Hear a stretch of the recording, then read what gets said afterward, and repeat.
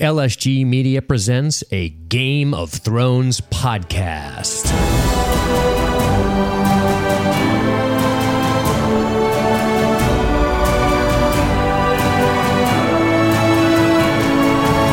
Welcome back to the Game of Thrones podcast by LSG Media. I am your host, Dean, and I am joined by Jessica. And today we're talking about Game of Thrones Episode 8, Season 6, titled No One. No One. Jessica. Yeah. This episode, I'm coming out of the gates hot. I'm just warning you. This episode is not loved. Oh, I know. Don't worry. I have plenty to say. It is not loved even a little. And I'm very curious as to what you think about it. I know that we watched it together. I know that you weren't high on it when we watched together. And I'm really curious as to how you're going to feel when we get into this thing. So why don't we do this? Why don't we tell people what to expect if this is their first time popping in? And that's this. We're going to start with some opening thoughts. We will then explicate our way through the episode. We will get to some listener comments. We will update our Deadpool, which we will explain at the time. And then we will close out with some final thoughts and predictions and some where do we see the series going, if anything like that. So, Jessica. Yes. I want to hear what you have to say about No One. Overall thoughts. Now, I know that let me wrangle you a little bit because you can sometimes be like a wide-eyed stallion, except the female version, a wild Mustang running in the trees, in the trees, in the green fields. How Mustang am I? I don't know. And I want to know. I know that you're not fond of it, so let me ask you right off the bat: what's the best part of this week's episode? The Hound. What's the worst part? The worst part is the fucking time spent in Marine, but the worst part really is fucking a year of this bullshit with Arya. I can't even speak. She's so angry. Culminating in this moment. The moment was great, but everything surrounding it was very, very bad. She's so angry that the devil lives in her tongue and it tangled it all up. Whoa. Sorry. Watch out with your big Caitlyn Jenner hands around the mic over there. Just kidding. You don't have Caitlyn Jenner hands. I do have big hands, though. It's really weird. Not really. Well, whatever. I have fat fingers. So let us... Okay. Can I give my opinion? All right. My opening thoughts? You gave me the worst. You gave me the best. Now, give me your opinion and try, if you can, to be as objective as possible, which I know is impossible. Okay. Anyone who knows me, maybe via this podcast, but people I know in real life, I am known as a Game of Thrones apologist. For the past 3 weeks, I've gone into work on Monday and talked to my Game of Thrones watching friends. I've said, what did you think about Game of Thrones? And they all went, it was so boring. Not the past 2 weeks leading up to this episode. And I said, yeah, it was a lot of setup, but that's because there's a lot of great stuff that's going to happen and it's fine. You know, the worst episode of Game of Thrones is still better than everything else on TV. I still stand by that statement. I still think the worst episode of Game of Thrones is better than everything else on TV. Okay. But here's my problem. Okay. For 2 weeks, I sat and I said, it's set up for something better. Don't worry. The payoff is coming. It's coming. These are just our setup episodes in the middle of the season. We're really going to get there. There's a lot of stuff they got to do in these last 3 episodes. And then this episode happens. And again, literally nothing happens. And the stuff that happens aggravated me, which we'll get into when we get into it. But if I, the biggest Game of Thrones apologist of all time, has negative feelings. Okay. Well, that's how I am anyways with casuals. Allow me to retort. I think that you are sometimes a Game of Thrones apologist, but I think you can be tough on the show, and I mean that in a positive way. Right. I think that, first of all, forget about what the masses think of the show, the idiots who don't watch it more than once. I know. Who, if you ask them to name 4 characters, probably would be unable to. No, I hate those people. Don't even get me started. When somebody calls somebody... Don't even get me started. There are a few people at work who understand, and I even said to one girl I work with today, I hate people who pretend they like Game of Thrones because it's cool. And she said, I know. And she became my best friend. Can I say something about that? You know what I hate even worse? People who actively rebel against it. Yeah. Those are the worst people on social media of all time. They're the ones who are like, I don't even care about the Super Bowl. I hate those people. When people post about the Super Bowl, I'm like, oh, I get it. You're so fucking cool. And then somebody's like, fuck Game of Thrones. I don't even know what this show is. Dumb. Fuck dragons. just to fucking start a flame war. That's their whole point. I have a friend who has great taste in things. We like a lot of similar things. And she's always asking me TV shows to watch. And I keep telling her Game of Thrones. And she says she will not watch Game of Thrones until there is an equal amount of male nudity and female nudity. There you go. So she's on a sexism platform in regards to Game of Thrones and will not watch it because of that. Right. Which is silly. She's missing out on a good show. Yeah, hold on. I'm going to pause the show because I'm going to go on Facebook and rebel against whatever's popular. Give me a second. I think it's Hamilton right now. Fuck Hamilton. Oh my God. Why they put minorities in these roles? I'm in my basement. Why is Thomas Jefferson black? Oh my God. All right. So here's my overall thoughts on this week's episode. Here they are. I like the stuff with Jamie. I loathe the stuff with Arya. I like the stuff with the Hound. I loathe the stuff with Marine. Is that all we got? I like the stuff with King's Landing just because it's intriguing. It just gives me more reason to be annoyed by the High Sparrow and his little puppet old rubber lips. So I'm looking forward to talking about all of that, and that will be fun. So let's do this. Let's just say that the Hound coming back was great timing. Mm-hmm. If the Hound was not back, this episode would have been brutal. Agreed. It would have been like, all right, cool, some stuff going on with Jamie, which I appreciate. I know a lot of people don't like the Jamie thing. Ooh, I'm glad we disagree on the Jamie stuff because it's going to be fun. Yeah, I definitely enjoyed that. I like some of the implications of that scene, but the Hound, it was good to see the Hound. I was very happy to see Thoros of Myr as well as Beric Dondarrion. Me too. That was awesome. I really want to talk about the Brotherhood Without Banners. Faith restored, by the way. When I thought that they turned to evil, I was concerned about how that was going to turn out. But no, they have they hanged some of their members. That's fun to talk about. So why don't we do this? You said you want to start where again? We're just going to start in King's Landing. We're just going to do it. Go right there. All right. So Cersei is informed by the Faith Militant members, is informed that the Faith Militant demand to see her. Old Rubber Lips is currently at prayer. And Lancel tells Cersei that her presence is required. And she says, I don't want to go. And he says, it's not a request. And she says, it is, essentially. Do you know what I say here? What? Yay, Lancel's going to die. Finally sold on my Deadpool. I'm so excited. No. She did say, I choose violence, which is a very good line. And then we get a little mix-up here with the mountain that rides, or the Franken Mountain, or Sir Robert Strong. After Lancel takes a step back to let somebody else take that death blow, which is very unfair to me. He honestly. still has those really good Lannister instincts for survival, so I'll give him that. Yeah, F you, Lancel. I can't wait till you freaking die at some point. Not next week, because we all know that we're not going to see him next week. Then we see a barehanded decapitation and a couple of things. So this whole meeting goes down, okay? And I don't know what to say about all this, except, of course, this display by Frankenmountain, this display of sheer power, sheer unadulterated power, the ability to rend a man's head from his body with one hand is outrageously powerful. So that's the first thing I want to talk about, because I'm trying to imagine how the High Sparrow and Tommen are sitting down, praying and shit, doing whatever they do, lighting candles, praying to the seven, and then Lancel Lannister runs in, out of breath, and he's like, my lords, I just saw the Franken Mountain in action. We must do something about this trial by combat. And then, of course, the High Sparrow starts pouring through his notes about how he can get this fucking thing vetoed by the king, because he knows they can't beat this guy. That's what I was going to say. I think this was the catalyst to get rid of trial by combat.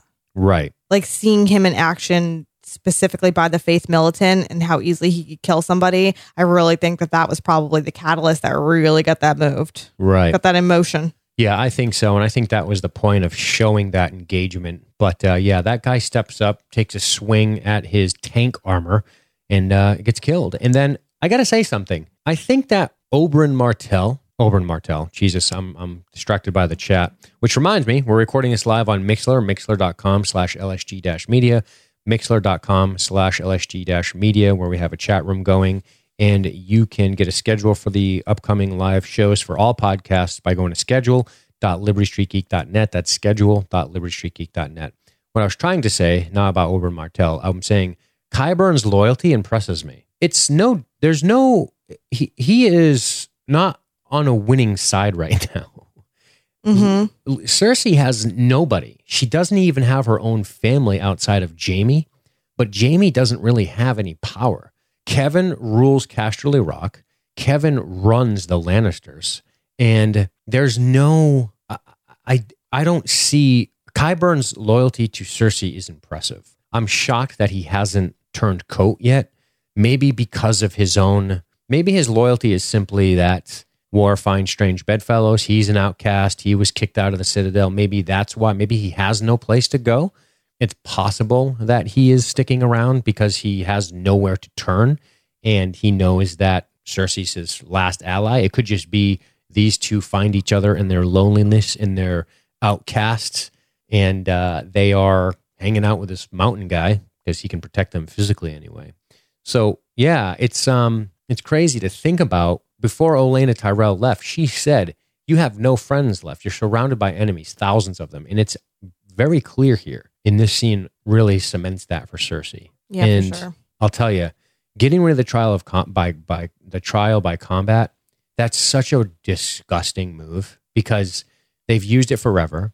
And even though they said it's barbaric and it's a way to get by justice, the reality is it exists because no fighter under the eyes of the gods can lose. That's the way they've always believed it.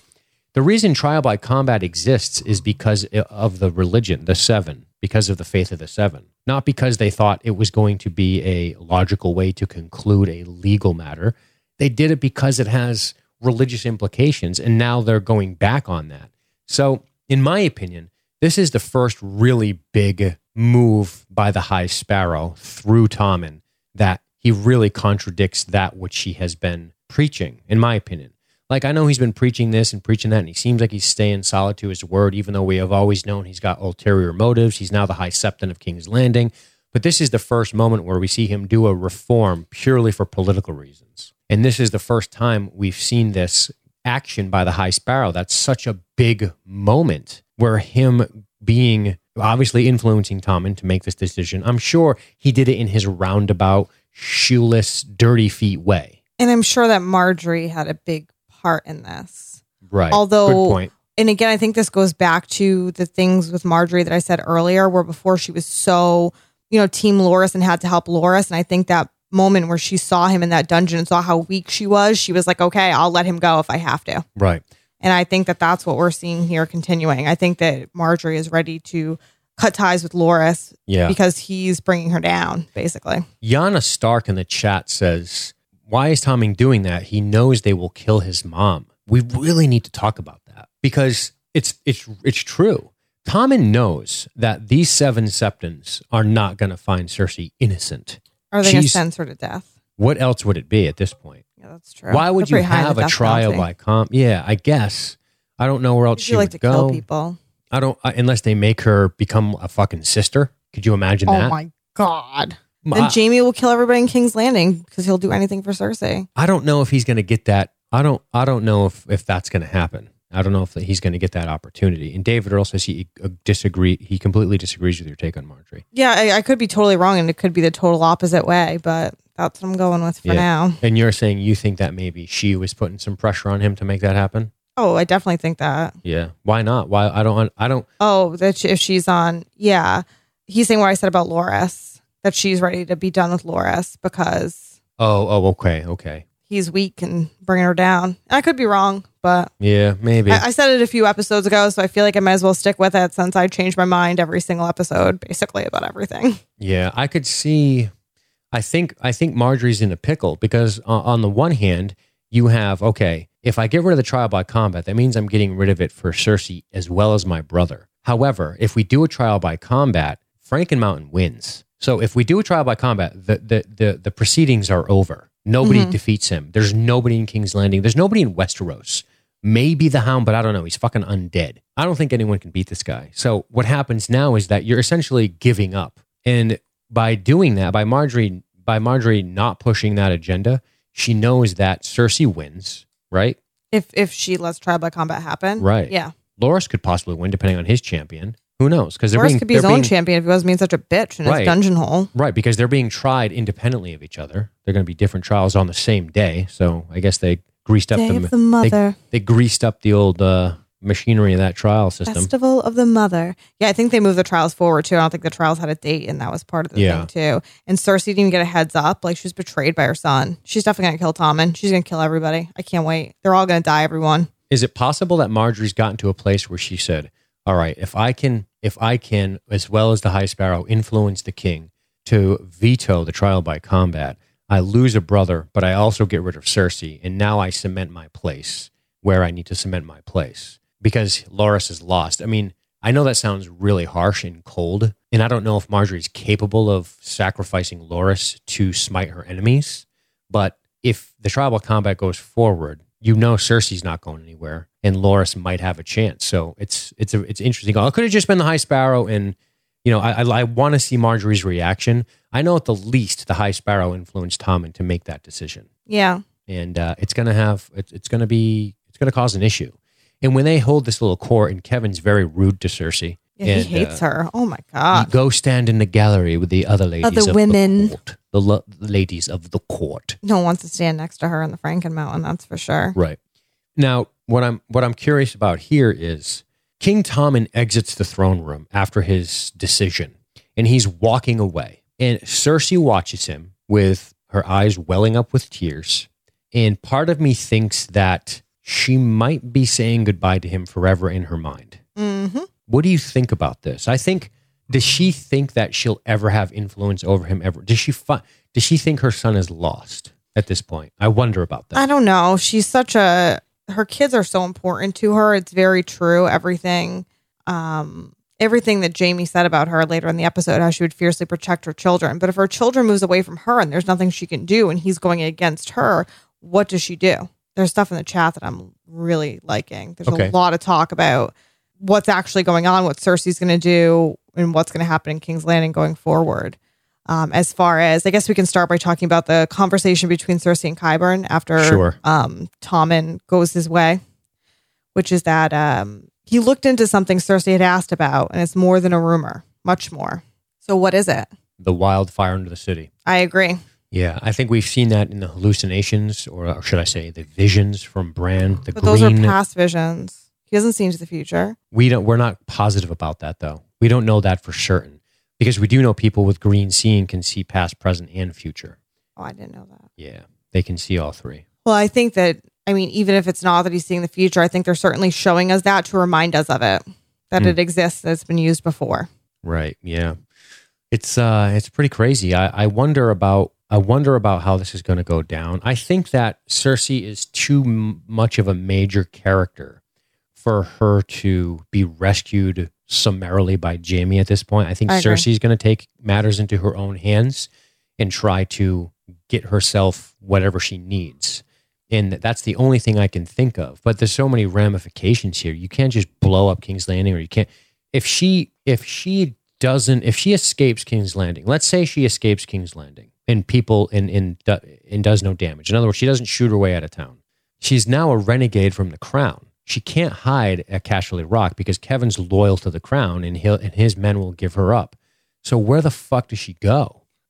That's the thing. I think that this idea that she burns down all of King's Landing and we lose everybody, maybe where she's thinking. But what people are saying in the chat, which I did not think about, and I think it would be fascinating if this is the route the show took, was what if Jaime gets back and he finds out what Cersei's going to do and he kills Cersei? Mm-hmm. Wouldn't that be fucking tragic? And also amazing, and also make us like Jaime again. I think so, but I think I don't think it's within Jaime's character arc to kill her. Only because of what he just told Edmure Tully. Okay. He's willing to, and we're going to get to that, but I just don't see Jaime making that decision. Then I think King's Landing's going to burn and we're going to kill everybody. Yeah. I really do. Yeah, it's possible. And Westeros doesn't fall without King's Landing, just to make sure you guys are aware of that. Dragonstone used to be where the capital was, or Storm's End, or whatever, one of the two, and then it was moved to King's Landing, I think, by one of the Targaryens. So I think we're going to see King's Landing go down in flames. Not next week, but in the finale. Yeah, I think we might lose a lot of people. Yeah, I think so. I don't know, but I don't see I think if Cersei What's really Shakespearean to me is if Cersei realizes that she has no way to go, no place to go. We know that, at least I think in the book, and I think she mentions it too, when King's Landing is attacked by Stannis at the Battle of the Blackwater, that she was willing to poison herself and her son rather than be taken by enemies. And that's only because she still felt her son, this connection. I think if Cersei gets to a point where she finds Tommen lost, if there's no way for her to get rid of the High Septon and the faith in this whole new thing, it might be too late for that. I think even if Cersei gets rid of the High Sparrow now, the faith endures. I think it's too late. And I think the only answer is radical explosions. We saw Cersei sit with Tommen, correct? It was Tommen that she was going to poison. Was it not? Or Joffrey. Or was it Joffrey Maybe at the time? I don't recall, but yeah. The chat can tell us. They'll let us know who she was going to poison, but she was certainly willing to do it, ready and willing to kill her child for what she felt was a greater good. Better to be dead than be in a circumstance where they were not in power. Right. And maybe she's getting to that point again where she's like, I'm just going to blow this shit up. Right. Yeah, it's possible. It was Tommen. I think that's what David Earl is. I think what happens... Thank you, chap. I think what happens in this situation is if Cersei has nowhere left to turn, if she doesn't kill herself, she'll try to kill everybody else. Maybe she'll do both. Who knows? I thought that Cersei was someone who we were not going to lose, and I'm starting to see a storyline where we could kill Cersei. Yeah. I think it really propels Jaime's character forward if we lose Cersei. Yep, I agree. Certainly more so than the other way around. It definitely it makes the motivations of Jaime more interesting if Cersei's out of the picture. Oh, for sure. Yeah. I got plenty to say about that. So it's tough to say where this is going to go, but the notable things for this opening with King's Landing is definitely the reform to the trial by combat, which is a real sneaky political move to ensure the victory that you want to ensure, because the hypocrisy of Tommen to say that, oh, it's barbaric, it's not accurate. Okay, in Seven Septons, who already hate Cersei based on the way they're going to be coached by everyone else, you're being judged for crimes against the crown by people who represent the crown or the faith. Like the faith is employing the jury that's going to decide. It doesn't make any fucking sense, you know? Mm-hmm. It's that's terrible justice. And I mean, I'm not saying tribal combat's any better, but it's not going to go well for Cersei. And I'm not saying she's innocent. She certainly got some crimes, but I can't stand this High Sparrow and all this bullshit he has going on. And I'm glad that he's finally made a political decision that he could not hide with any type of scripture. Mm-hmm. That makes me happy. So there you go. We'll see what the little birds have said. I'm curious about that. That'll be, again, this is why I feel like this episode was I feel like there's so much shit that needs to happen before the end of the season. And based on the previews for next week, I don't think we're going to see any of it until episode 10. I like it. I don't think we're going to see anybody we saw in this episode next week. All right, let's get over to River Run. Speaking of those incestuous lovers. All right, I'll set the stage a little here. So Pod and Brienne arrive. Looks like a siege, my lady. No shit, Pod. You have a keen military mind, Pod. And of course, we get the riders approach. They escort Pod and Brienne into the camp. We have Bronn and Pod reunited. They say some funny things. They talk about, why can an old fucker sneak up on me and murder you? Do you think they're fucking in there? I'd fuck her. I hate the way people look at Jaime. It's frankly irritating, etc., etc. I love this conversation when they talk about Jaime and Brienne having sex and like the way women look at Jaime. I think it's very meta, and I think it's really like Bronn speaking for the audience, because I don't know how the book portrays Brienne and Jaime and if people thought there was like a sexual thing there or not, but we all know TV watchers felt that way. And, you know, there are a lot of people who like really ship Jaime and Brienne and whatever. And I really liked Bronn as like the voice of the people. Like, yeah, they're having sex. They'd have sex. And he's like, I hate the way they look at him. He's so handsome. It was just so like meta to me. And he was so much like the voice of the viewer that I just love it. I like when a show can do that and it works. Right. It's funny that we have this thing about, Brienne and Jaime. You know, if it is not clear that Jaime loves Cersei, I don't know what else to do to convince people that even though there is a connection, when I look at Jaime's facial expressions, when I look beyond his eyes, one of the things I think of him is this. I think that in his mind, he thinks, boy, in another time and place, but that's not in our fate, you know? And I think it's mature to say something like that, because I think he knows I love Cersei. I'm going to do anything for Cersei. He makes that clear, and he says it a lot. And he has these looks. He shares these looks with Brienne that have people kind of on the edge of their seats, like, oh, they're going to kiss or whatever. But I think that maybe that's something that can be explored at a later date. But I think that they have a lot of respect for each other. They have a connection that's unique because of the experiences that they shared. And I think that's kind of where it is. I think there's this big respect.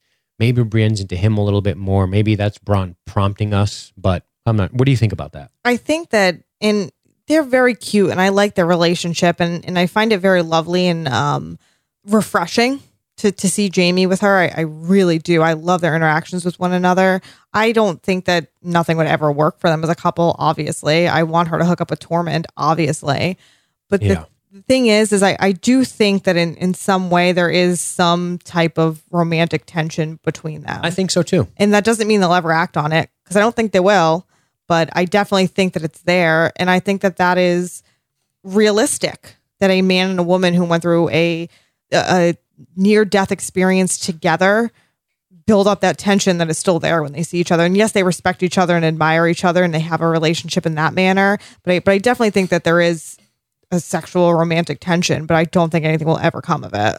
I agree with you on that. I'm not sure if nothing will ever come of it, but it would seem almost silly at this point. She's in the Jorah zone, David Earl says. Yeah, maybe. Oh, Jorah. So they talk about a few things. They talk about Sansa briefly. Ugh. Brienne tells Cersei of Sansa's intent to be Lady of Winterfell. Jaime ponders with what army, and she says with the Tully army, and he says, they seem to be occupied at the moment. Can I just say one thing, even though we're not talking about the Deadpool now, and this is totally out of nowhere, or not out of nowhere, but please look on our Game of Thrones page at the Week 8 leaderboard for the Deadpool, where nobody died. There's a nice little GIF photo made by John Marginson about Sansa being in Jaime Lannister's Deadpool and how he's upset that she's not dead. Is that Thrones Deadpool? I just looked at it right directly on the Facebook page. I'll just post a link right in here so you can all look at it and laugh. It's thronesdeadpool.libertystreetgeek.net if you want to see it if you don't have Facebook. Yeah. Anyways, it was cute, and it made me laugh because that's how I feel every day. Why don't these people die? I get you, Jaime. Anyways, I like that Brienne tells Jaime exactly what she needs, even though they're on opposing sides, and is willing to be completely honest with him. Yeah. She trusts him. She really does. And he trusts her. It's very interesting. I love the politics that they do discuss briefly before Jaime says, let's not talk politics. Obviously, Jaime has no interest in politics. He doesn't really care. And that's, at the end of the day, that's what all of this comes down to. And that's this. You're either loyal to the crown or you're not loyal to the crown. When the War of Five Kings was going on, King Robb declared himself King Robb of the North. And he got murdered at the Red Wedding along with most of his army. And after that, Riverrun was lost to the Freys, who ended up getting it back. But the thing here is that Riverrun is the ancestral home of the Tullys, and they just want their home back, so they took it back. Now Jaime's there with a Lannister army, and the Lannisters have nothing to do with the Freys and what they have going on with the Tullys, but the Lannisters are loyal to the crown. And they've been ordered by the crown to retake this land because House Frey is loyal to the crown. Which is funny, because there comes a point where you're the Tullys where you have to say, all right, the Freys have dipped their banners to the crown along with the Lannisters. We haven't yet. It's getting to a point where they're going to have to. They're going to have to come into the fold. They're going to have to say enough is enough, and that's that. Or they're not. They're lucky that this went the way it did and that they were able to march north, which I'm assuming is still true. I mean, Lannister treachery is a reality, so who knows if they make it. But if these Tullys march north, that's very good for Sansa and Jon. I don't know but the Blackfish was going to march north with them because of the fact that Brienne wanted that to happen. But Brienne is gone and the Blackfish is supposedly dead. So are they actually even going to march north? They don't have anywhere else to go. I guess that's Unless true. they just disperse and return to their homes, which I guess is possible. I mean, if there's nothing in it for them, it's possible that Edmure Tully doesn't march north. It's possible that Edmure Tully... Edmure Tully is going to go to Casterly Rock with his wife and his baby, like Jaime Lannister promised, like a little bitch. I don't think he's going to go to Casterly Rock. I think Edmure Tully is going to bend the knee to the crown because that's essentially what he does by giving up his home. And we have to understand something too here. The deal was the Blackfish surrenders and they'll let them march north. That didn't happen. They had to Right. go about it a totally different way. So I think all deals are off. And I think that's why Bran was escaping on a boat. I think that's why there's something extra in the fact that Jaime let her go. So And are he you didn't need suggesting to. the Tullys get slaughtered? Or they're prisoners. I mean, I don't think that they're going to. Right. Maybe, but Edmure Tully runs that show and they're loyal to him. He walked up to that gate and said, lower the fucking gate. They came out and and now he gave the castle to the Lannisters. I could see where he might say they might be essentially bending the knee of the crown. I'm not saying they're not going to get punished for it, but the person who precipitated that was the Blackfish, who is supposedly dead. So if he's dead and gone, these soldiers were just doing what any soldier would do. I don't see them just outwardly being all slaughtered or imprisoned. I don't see that benefiting the crown. I see them saying, return to your home. Tullys are now part of the crown, just like everybody else is. Stop fucking around. And that's that. So I guess we'll see how that plays out. The politics of that is pretty interesting, though. But let's, I know we jumped ahead on that, but let's talk about some of this stuff. Jaime, when he says, I'm a Lannister, don't ask me to betray my house. And Brienne says, I would do no such thing. Mm-hmm. It's funny, isn't it, that Brienne understands the honor that is at stake for somebody like Jaime to betray his own house. Isn't that cool? They both did because Jaime Lannister gave Brienne a sword to go protect Sansa, his sworn enemy. Right, because he swore an oath to Catelyn. There's an understanding between them that is so unlike anybody else's relationship in this show, Right. where it's made clear that they're on opposing sides. Brienne says to him, honor is going to compel me to fight for Sansa's kin. We're going to have to fight against each other. Jaime's like, I hope it doesn't come to that. But they know, just like I said, however long ago that this was going to happen, they were going to be at odds.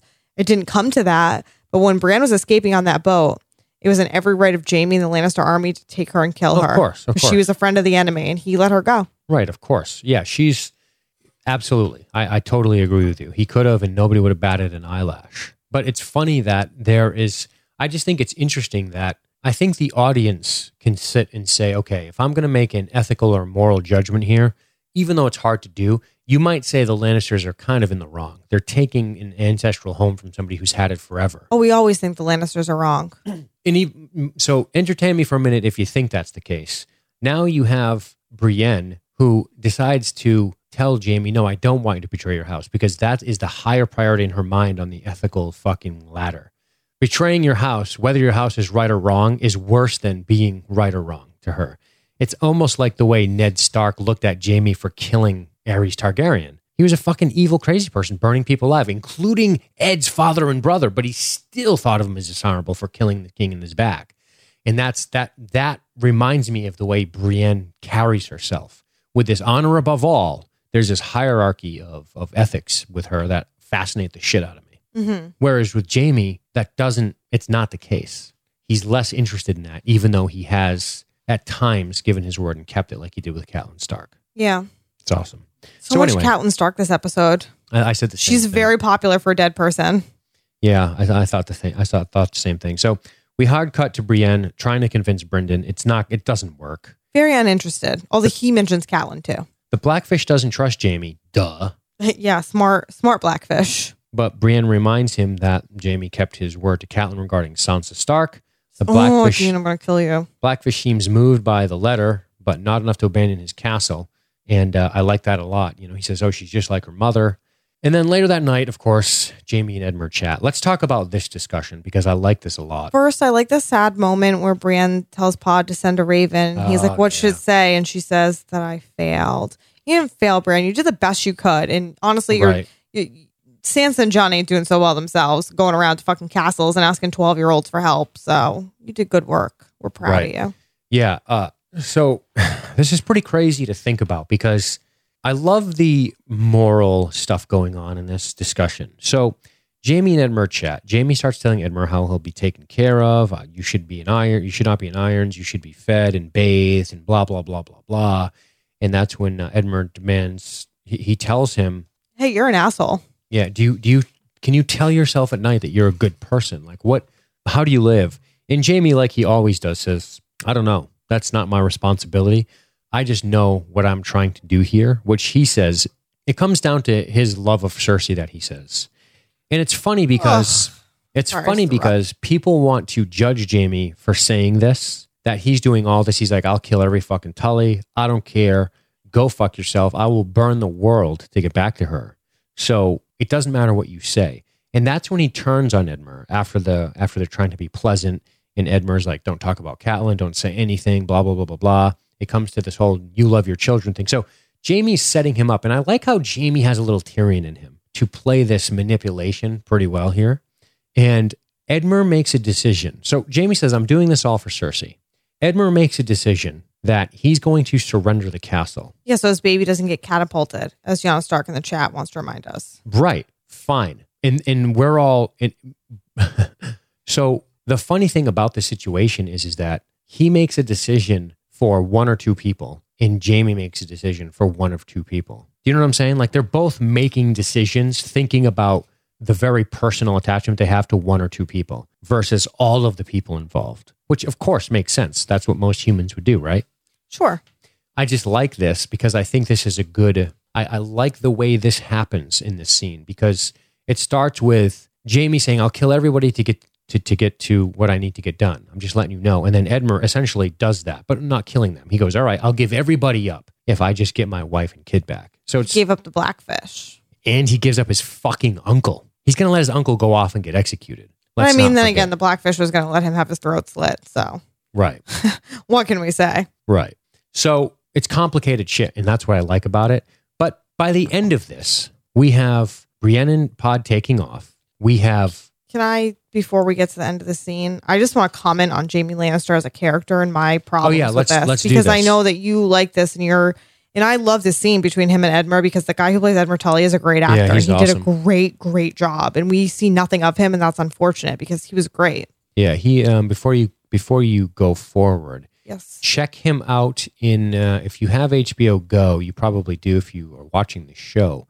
Check him out in Rome, which I call the precursor to Game of Thrones. He plays Brutus. Yeah, a lot of And people... he's great in that. What's his face? Is it Mance Rayder's in Rome too? Yes, he is. He plays Caesar. So is Dr. Owen Hunt from Grey's Anatomy, if anyone cares about that. There you go. Anyways, back to the TV show at hand.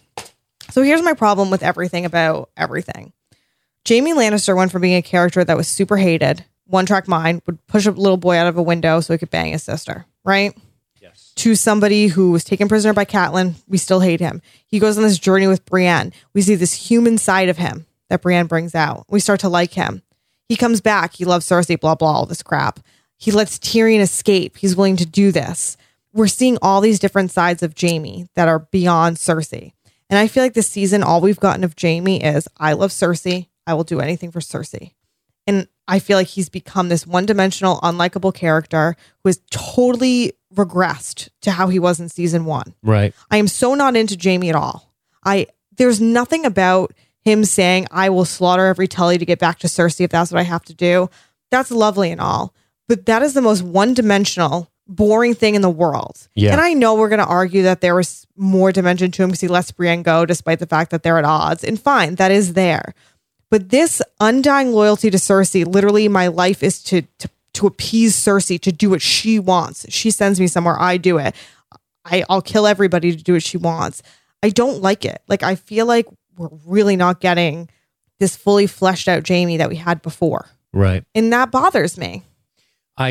It's funny because he's always been that way. You started that by saying he pushes a kid out a window, right? Yeah. He's still pushing kids out windows. Yeah. He's still the same guy he was in a sense. Now he's grown a lot, but the core of Jaime, the core of the character is I love Cersei. The things I do for love, shove, is exactly what he says to Bran before he shoves him out of that tower.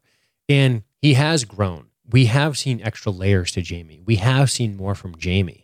And now we see him in a situation where, and I'm going to play a little bit of devil's advocate, even though I do agree with a lot with what you said. Are you done, or do you want me to go? I just wanted to make one comment. I don't know if this is true or not. And you can tell me, or another book reader can tell me, but somebody I work with said that in the books, it's the total opposite. Like, Jaime goes to River Run because he wants to get away from Cersei. Right. Not because Cersei sends him there because he loves her so much. So I don't know if that's true or not, but someone tell me if it is, because I don't know. But now you may talk. Right. Go ahead, sir. So one of the things we know about Jaime is that outside of Cersei, he doesn't really have much ambition. He never really has. Jaime's identity was tied to him being a knight and a great fighter. When you fight with whatever your hand is until he was 40, and then you lose your hand and you have to work on your other hand, you're just not going to be as legendary as a fighter as you once were. I think a lot of Jaime's identity was tied up in his martial capability, but he's never been motivated to want to leave Cersei to start a family. It's like that friend you have that just can't get rid of that annoying girlfriend. You're like, fuck. Or that annoying boyfriend. You're like, oh God, I have that rid friend. of this fucking slob already. He's holding you back or she's holding you back. But I think with Jaime, one of the things that I still like about the guy is that he's somebody who doesn't care as much about all of this honor stuff that is wrapped up with all these other characters. That's less important to him. And I like the fact that he goes to Riverrun. Here's what I like. Or here, to think about his perspective for a second. So he loses his hand. He loses his potence, in a sense, for what he's going to be. He loses his father. His brother runs away. His family's not high on him. His sister's writing checks that his body's going to have to cash, getting him in trouble, right? And now you have a situation where you are kicked out of the Kingsguard because you like that position because you could protect your fucking son. So he gets booted from the Kingsguard. He has to leave King's Landing. He can no longer protect his son. And 2, he's lost his son. His son is the guy who kicked him out of the Kingsguard. So, and that's because he rode up the stairs on his horse and confronted the Faith Militant. And that was taken as an affront to the crown. So in that sense, he loses his son. He watched his daughter die on a boat. He just lost his son for all intents and purposes. And now his lady Cersei is essentially awaiting trial for her life. He's running out of options, this guy. And I think he sees what's coming on the horizon, which could mean Cersei's gone and he doesn't want that to happen. I think part of me thinks that Jaime sees these fleeting moments with Cersei, like it's going to be all over soon. And he wants nothing more than to get back to her at this moment because I think he sees the writing on the wall as far as it goes with her. Now, I like the way he handles Riverrun. That's something I like about it. If he didn't say, all I want to do is get back to Cersei, I kind of feel like if he didn't say that, people would not be as hard on him regarding what we already know about him, which is he loves Cersei. I feel like if he didn't say that, people would not be as hard on him about this. But he gets charged with going to Riverrun, taking the castle back. He fucking takes the castle back with guess how many casualties? Maybe 3. I thought it was just 1. Well, maybe the Blackfish killed 1 or 2. I don't know. He said he pretty much sucked at fighting with a sword. Whatever. My point is he gets out of there with maybe 3 deaths. Maybe there were no deaths. Maybe there were no deaths. Dun, dun, dun. To get back to my point, he takes this castle without engaging in a 2-year-long siege, without losing a shitload of Lannister troops, without damaging the very fucking castle they're trying to take back. It's a resounding success. And he does it well. Jaime's value is still high if he can just get his head out of his ass a little bit. He takes one of the hardest places to siege easily. He's there for, a week? He sets up his camp. He reinforces those fucking guys. He goes over. He grabs Edmure. He gets this guy he threatens him. He hits him. He goes for the low blow, which is fine. His father said it best. What's worse, killing a few dozen people at supper or thousands on the field of battle, right? That's him justifying the Red Wedding. Jaime kind of did the same thing here. He got rid of a few people and he took the castle, and I think that that's pretty fucking cool. I like that he was able to do that. It showed competence by Jaime. I think a less thought-driven man would have just thrown himself at these walls, would have sieged, would have cut off the supply lines, and got into this protracted battle. And who the fuck knows what happens after that? Then you're camped out there for 1 or 2 years, and then it's just this nightmare that you have to deal with. Now, I know he's motivated to get back to Cersei. I get that. But I'm just saying, he still shows competence to me. He's still an interesting character to me, and I feel like if people would just give up on the fact that he says, I would kill everyone to get back to Cersei, if he didn't use that stupid, hyperbolic Shakespearean bullshit. Makes me want to punch him in the fucking face. I think people would let him off the hook a little because he really shines in this scene. He's great with him and Brienne. He's great with Edmure Tully. He's great at just fucking put up the Lannister and the Frey banners, take down the Tully ones, and that's it. He's a great actor, and as Bron said, he's pretty good to look at, like super handsome. But my God, he really took a step back in my liking of him this week. Although he had great shit, I just don't like the I got you. fucking do or die on Cersei's dime, basically. Yeah, it could be his undoing, sadly. I don't want it to be his undoing. I want it to be Cersei's undoing somehow. Honestly, I just want them to start killing people. I don't even fucking care who dies. I just want people to die. Is this what I've become? Yeah. I just want people to die. You're a bloodthirsty Game of Thrones watcher that just wants each character death every week. You're like, I don't even care. Kill the Like I'm Hound watching again. the freaking Walking Dead. I'm like, start killing people, goddammit. All right. So anything else we want to say about River? And I know Jamie's standing up on the battlements there at the end, and he just waves his golden hand. At Brienne. Do we want to make any mention to, is the Blackfish actually dead or no? I don't know if the Blackfish is dead. My guess is that he is. This is what I wrote in my notes. Here's a quick book spoiler, so skip ahead 30 seconds if you don't want to hear, but it does involve the Blackfish, and that's this. Edmure actually has a redeeming quality, and he lets the Blackfish go despite Jamie wanting him, which is pretty cool. So the Blackfish actually apparently escapes in the book. He doesn't stand and fight, which is too bad. And you know, maybe before we move on, maybe we do just talk about Edmure Tully. I mean, do you blame him for what he's done? I mean, he never met his son, and he banged his wife one time. Right. Are you fucking kidding me? So what's the alternative? Jamie puts you to death and sieges your castle anyway? I mean, he's in a tough spot there. I don't know. I don't know. I would have given in a long time ago. Here's So what I shouldn't really be very, rude to him. Well, here's what I like. I like the fact that Edmure Tully's still alive, and I'm hoping something more comes of this guy because I think the actor is good. I agree. What do you have to read? This is what I wrote about the Blackfish. The Blackfish died fighting, apparently. Or did he? Did we see a body? ! And then I wrote, okay, he's probably dead. But that's what I wrote. I think he's dead. I think if he decided to stand and fight, not to mention the guy reports to Jamie that the Blackfish is dead. Yeah, but who knows?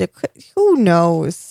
He's dead. Okay, he's dead. Too conspiratorial. But I agree. And somebody says in the chat, and I'd have to go back and look at who said it. But somebody wrote in the chat that it would have been better if we got to a scene where we saw the Blackfish run into men and draw his sword and then we cut, as opposed to the way we did it. And I agree. I'm glad we didn't see the fight and waste time on it. I don't care about the Blackfish fighting people and sucking at it. There's much more important shit to show.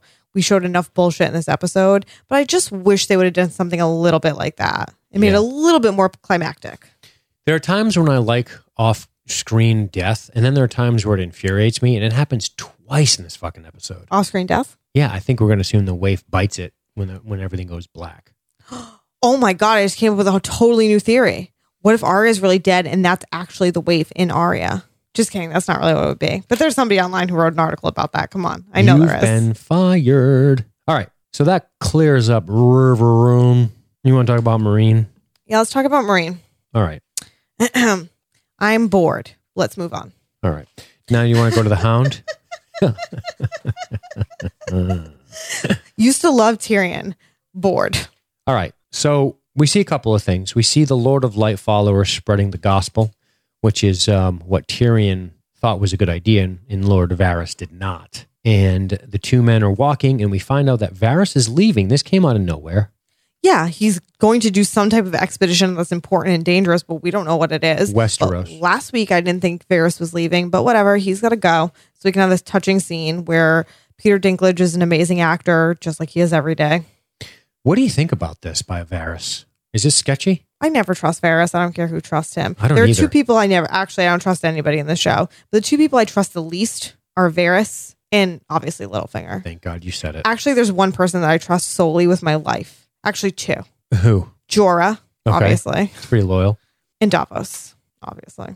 They're also handsome, and I would have relations with both of them. Davos is like 74. I don't even care. Okay. Pop some of that old fucking Viagra in there and get to work. Oh, I hope my dad's not listening to this podcast. So, yeah, I think he's older than your dad. So No, he definitely is. think about that for just a minute. It's fine. So I think Varys is going to Westeros because he says we're going to need friends in Westeros. We're going Probably to gonna need make to friends find. with the Starks. Honestly, man, I think Varys is a survivor. I think he's always been a survivor. I think that Varys believes that he serves the realm. I know that he testified against Tyrion. Let's not forget about that. But I think that Varys is I'm wondering, he leaves right before the Master's attack. I think that's probably coincidence. Oh, I didn't even think about that, but now I'm even more suspicious. He leaves right before the Master's attack, which is weird. I know he's originally from Essos, so I don't know if he's got weird loyalties. I don't think so. I think that's a barking up the wrong tree there. I don't know where he plans to go when he gets back to Westeros. His little birds have probably told him, oh, by the way, they've instituted the Faith of the Seven. Essentially, they've entwined it with the crown. And the High Sparrow is essentially the most powerful person in King's Landing right now. He doesn't even have shoes. He doesn't even have shoes, one. And we already know how Varys feels about religious zealotry. He's made it obviously clear by the way the Lord of Light, by the way he handled Kinvara, was that her name, or Kinvana? I don't know what her name was, but these red priestesses. Ugh. But now he's going to go where? To King's Landing and get right in the mix of this disgusting Well, I don't thing? think he's going to King's Landing. I wonder where he's going. Maybe he's going to see the Greyjoys. They got a lot of ships. Maybe. You don't know what's going on. He probably heard about that handsome new guy who's taken over. He's like, I'll go over there and talk to him. You would think if Varys knows things from his little birds that he would probably know that Yara and Theon stole, hundreds of ships. They're headed his way. That's got to get out somehow. I don't know. It's weird. I don't know. I don't know what's going on with Varys. Bye, Varys. He's sketching me out. He makes me nervous, but he's obviously got something up his sleeve that he's not revealing to us. It just seemed to really come out of nowhere this week. So I don't know what's going on with that. Bye, Varys. To me, it seemed like the writers going, oh, wait, we need him over here for this. They're like, oh, yeah. Anyway, Dinklage is so good. He's genuinely saddened by Varys' departure. I think it's, I don't know how to say this in like a politically correct way, but Peter Dinklage is such a great actor. And because of the fact that he's a dwarf, Little person. a little person, whatever, again, so I've already been politically incorrect. I'm trying to say something nice. Like the Lollipop Clan there and Westeros. Yep, he's an Oompa Loompa. And because of that fact, he is not going to get the movie roles that actors who are far worse than him are going to get. And that really sucks. He might. Like, it really sucks that he's not going to be a romantic lead in a movie unless it's a movie about dwarfs dating people. And that sucks. Not that he should be in a romantic comedy. That sounds terrible. But you know what I mean? He's a great actor, and I wish we could see more of him. What you're fumbling around, what you're fumbling around with your hammer is you're saying you hope that Peter Dinklage gets the roles he deserves because of his acting chops, and that his physical stature doesn't prevent him from getting roles that somebody without his physical stature would have. I'd date him. Okay, a lot of people would. He does fine, and guys. I would date a lot of people on the show, so Guys, it's fine. He does fine. His life is good, Yeah. but I want him in more things. Yeah, I know what you're saying. I think I get what you're trying to say. Now, Thank you. you want to talk about Tyrion telling jokes? Well, this scene could have been 2 you've been minutes fawning long. over men. Can I just say something? Missandei's hot. She's I looking know. so good lately. Dean liked that suit she was wearing. He was really into it. Jesus. He was really into it. She's looking good. Looking good. Yeah, Missandei is very pretty, and she tells a great joke. So there's that. Talk to me about these jokes. Talk to me about the scene. This scene could have been 60 seconds long. Instead, it was like 7 minutes, and I wanted to commit suicide. Did you time it? No. Okay. It felt like it was 20 minutes. So there's that. Okay. I tried to shave some time off my guesstimate. It's adorable. It's cute. Missandei's cute. Grey Worm's cute in the scene. Tyrion's lovely, trying to make friends. I like when Tyrion talks about having his own vineyard. That's adorable. What a waste of time, for Christ's sake. Right. What a waste of time. Yeah. I mean, I want to be in that room drinking and telling jokes with them. Don't get me wrong, everyone. But I certainly don't want to watch it on TV when I could be seeing other things that matter. Yeah.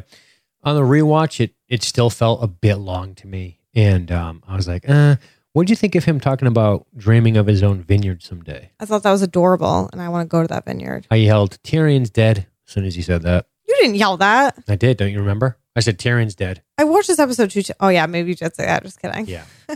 Try again. Sorry, I drank like 7 mimosas yesterday during the Fight Club podcast. I hadn't recovered by Game of Thrones. Oh, exaggerate. Don't worry, Jessica. People think you're cool even if you only drink 2. I drank more than 2, though.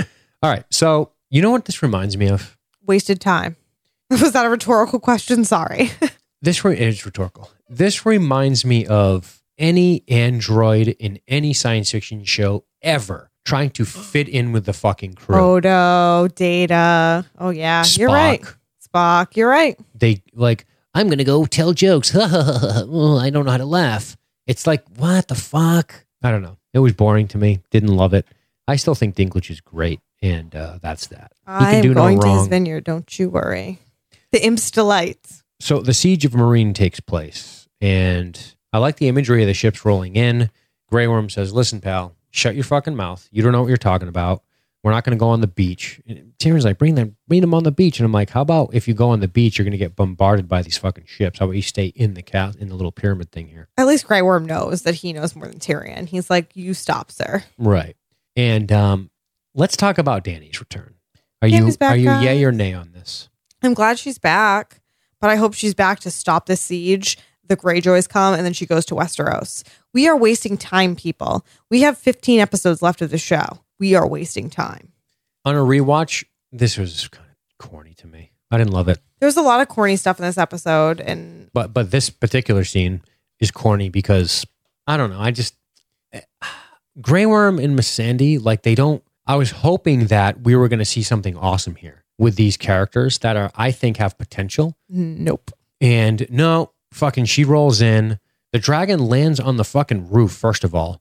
I think that's silly. I would imagine that these boats are completely at the mercy of dragons. I'm pretty sure we all knew it was a dragon that landed on the roof immediately. I think the only person who didn't know was those Unsullied, like chilling in the room. I thought it was. Let's be honest. Was anybody surprised that there was a dragon on the roof? I was really 'Cause hoping. if so, you're dumb. I was really But I hoping. love you. Sorry, Dean wants to kill me. I was really hoping that she slid down a chimney with a Santa Claus hat on and had presents for everybody, but she didn't. And I imagine that if she's flying back into town and she sees all these boats, what does she say? Drop me off there and then go burn out the boats. I don't know. I kind of feel like, I don't know. I'm getting nitpicky, but I just felt like, oh, here she is. She's here to rescue everybody. We're fucking dragons again. I was hoping, oh, maybe the Greyjoy fleet will arrive in time. Yeah, that would have been cool. Right, that'd be cool. Maybe Grey Worm has to marshal some kind of defense and they have to hold out. And then he It's cool. dies because he's on somebody's Deadpool. I don't know, but something more. I wanted more from those two characters that I know are kind of been on the peripheral, but I feel like they have potential and they could probably do more. And nope.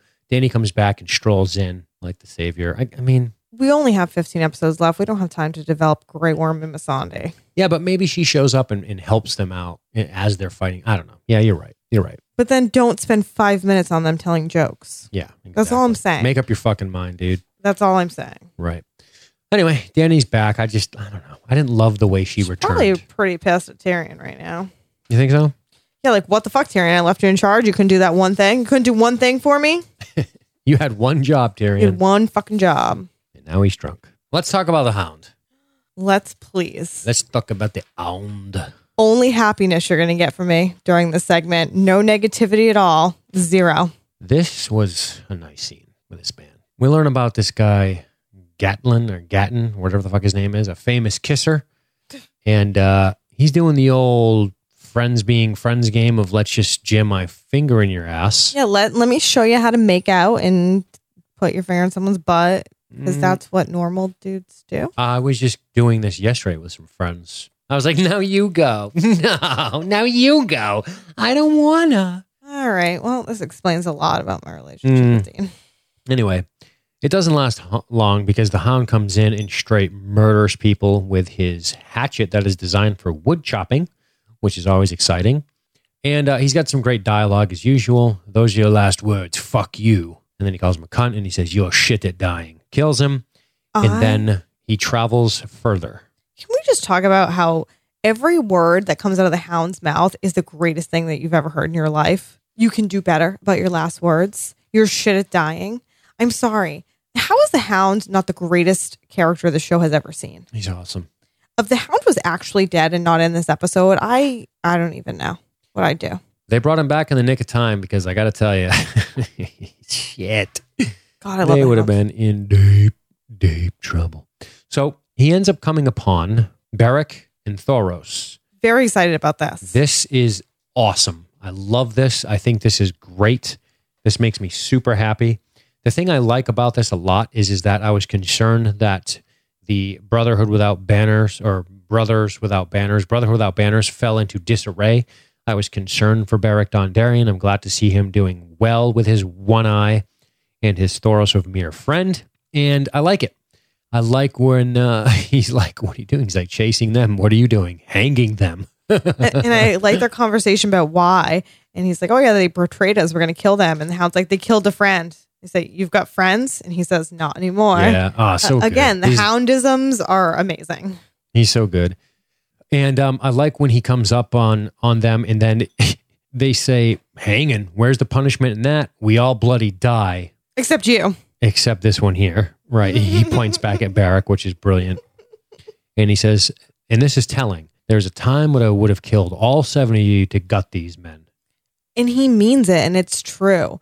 The Hound is still doing violence here, but it's this revenge for something very specific, for somebody who showed him a different way of life. And the fact that he's taking what he's given, hanging 2 guys when he wanted to slaughter 3 of them, does tell you something. Yeah. Because the old Hound would have killed all of them. Yeah. And I like it. I love that there's growth in the Hound. I love that this near-death experience in his time with Brother Ray, aka Ian McShane, has changed him. Yes, I like that. Agree. It's awesome. It's great. I mean, we still see that he's a competent murderer, which is good. And he still doesn't put much thought into the idea of it. What am I trying to say here? Like, the guy's still hanging and he's like, "Oh, I need some new boots. Let me pull these off of your squiggling little toes and get myself. I like it. Get my shoes on." I love it. I love when, he says, "You're getting old, Clegane." And then he says, "He's not." And that's when he kicks the fucking thing out. I love that. Damn, son. There's a very, very good rapport between Beric Dondarrion and Thoros of Myr and the Hound. Yes. I love it. And I don't know if it's just Rory McCann and he has a good rapport with every single person he's ever worked with. I think he's just really good. He's so well cast. Because it just might be him, because he was great in his brief interactions with Sansa. He was great with Arya. He was great in that one fight with Brienne. He's great with these people here. There's just something about him where his chemistry and the way he relates to other actors is incredible. And I like Beric Dondarrion and Thoros of Myr, and I'm glad to see them back, and I love them both in this scene. I'm really high on the both of them. But I just think Rory McCann might be one of a kind. Like, he's incredible. As I'm rereading Game of Thrones right now, and I'm on the first book, one thing to remember about these brothers without banners is that they were essentially created by Ned Stark when he tasked when after Ned's little incident while Robert was away hunting, Ned was on the throne, and as the hand of the king, he had the power of the king, and all these people came forth. If you remember when you watched it, all these people came to him complaining about these men slaughtering their people, and they didn't ride with banners, and they were trying to hide who they were. But one of the guys was like, no. The person that killed my family was the Mountain. He's too big. He's giant. And then Ned made a decision. He said, all right. He tasked Beric Dondarrion and some others with riding these guys down and fucking bringing them to justice, essentially. He said they've been stripped of land. They've been stripped of title. He made a royal decree, and that's when Beric and his men went after Clegane. And the way they get ranks now is from different armies that have been defeated, guys that have deserted, guys that have survived massacres. Like that's where they pick up their men from. And they say they're without banners because they don't really fly a banner. I think in the book they have this multi-stitched, ugly like blanket as a banner. Ew. But they are obviously Stark loyalists because all they do is fight enemies of the North while they're out there fucking prancing around. Sound like my kind of people. Which is cool. And, it's cool that you have Beric and Thoros, these two interesting characters riding around. And now you've got this guy, the Hound, who sits down with them and has this discussion about, holy shit, you got anything to eat? When I was screaming the whole time, please join them. And when he sits down and he says, have you got anything to eat? And they say yes. And I know, great. They're going to have a talk. Like you said, the talk goes great. The chemistry's fabulous. I love this moment because I want so much for him to find a place. And I think there is a sweet type of irony for the Hound to have been a Lannister bannerman to now join the Brothers Without Banners, which are Stark loyalists. When the Hound has done so much protecting of the Starks too. Right. It's so fascinating that it plays out this way. Yes. Yeah. And it's cool.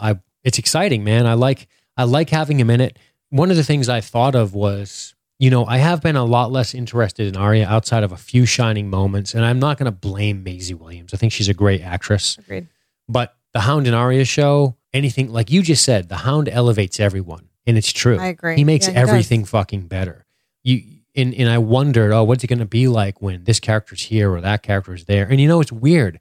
When certain characters are on screen, they command our attention. Bronn and the Hound. And it's because there's something about their double middle finger to the Game of Thrones that interests me. They're simple men who have simple desires and conduct themselves in such a simple way that it's almost to be admired. They're not mired in disgusting politics, and they're not mired in fucking family loyalty, and they're not muddied by all the bullshit that goes on with this border and that border and this king and that king. And that's one of the things I really like about them. It's cool. They just keep it simple and go about their lives. And they're interesting when they're on screen. And is it Rory McCann, the Hound? Yes. Is that his name? Because he was in the credits again this week, and I was so happy to see his name. Right. It's so good, man. I think he elevates every scene he's in, and I think every actor that works with him is elevated by him, which is interesting because he's such a simple character. It's hard to play simple effectively and well and keep me interested, and he does. When you have dynamic shit going on like Jamie or whoever, or Jamie did, or some of these high intrigue characters, a lot of the plot assists with that, but this simple man is just so entertaining every time he's on screen. It's great. And something else I love about this is the fact that when was the last time we saw Thoros of Myr and Beric Dondarrion? Probably 2, 3? I guess. It's been a while. It's been a while. Maybe the resurrection. And I like this. This is something I like. We see Thoros of Myr in previously on Game of Thrones, and we're like, oh, we're seeing them because, Jon Snow's going to get resurrected, and it's this whole thing. And we're like, yeah, it happened. And the whole reason we ever saw Thoros of Myr was to set this precedence for bringing Jon Snow back to life. But it's not that. It's more than that. These characters matter, and they come back. And I like that. I like that somebody can be gone for seasons, some small innocuous character that you wonder what their point was, and they can return. Lancel Lannister, we saw it with him. I mean, he sucks compared to these two, but you know what I mean? Right. I like that about this show, that we can bring these people back, that we can have a really long build up to it. I'm looking at the Game of Thrones wiki, and it says Season 4, Arya Stark could not forgive Beric and Thoros for selling Gendry to Melisandre. Later, during her travels with Sandor, she includes their names when reciting her death list. So 2 seasons ago. So for Yeah. 2 seasons, nothing. Yep. And then, of course, in Season 3 was Clegane killing Beric. Yes. Yeah. It's been a while. And before I don't know if we're going to move on from this scene, but there is something that needs to be mentioned. I'm not ready to move on yet. Okay. But go ahead. Do you want to mention something? We saw the Hound's penis. Oh, yeah.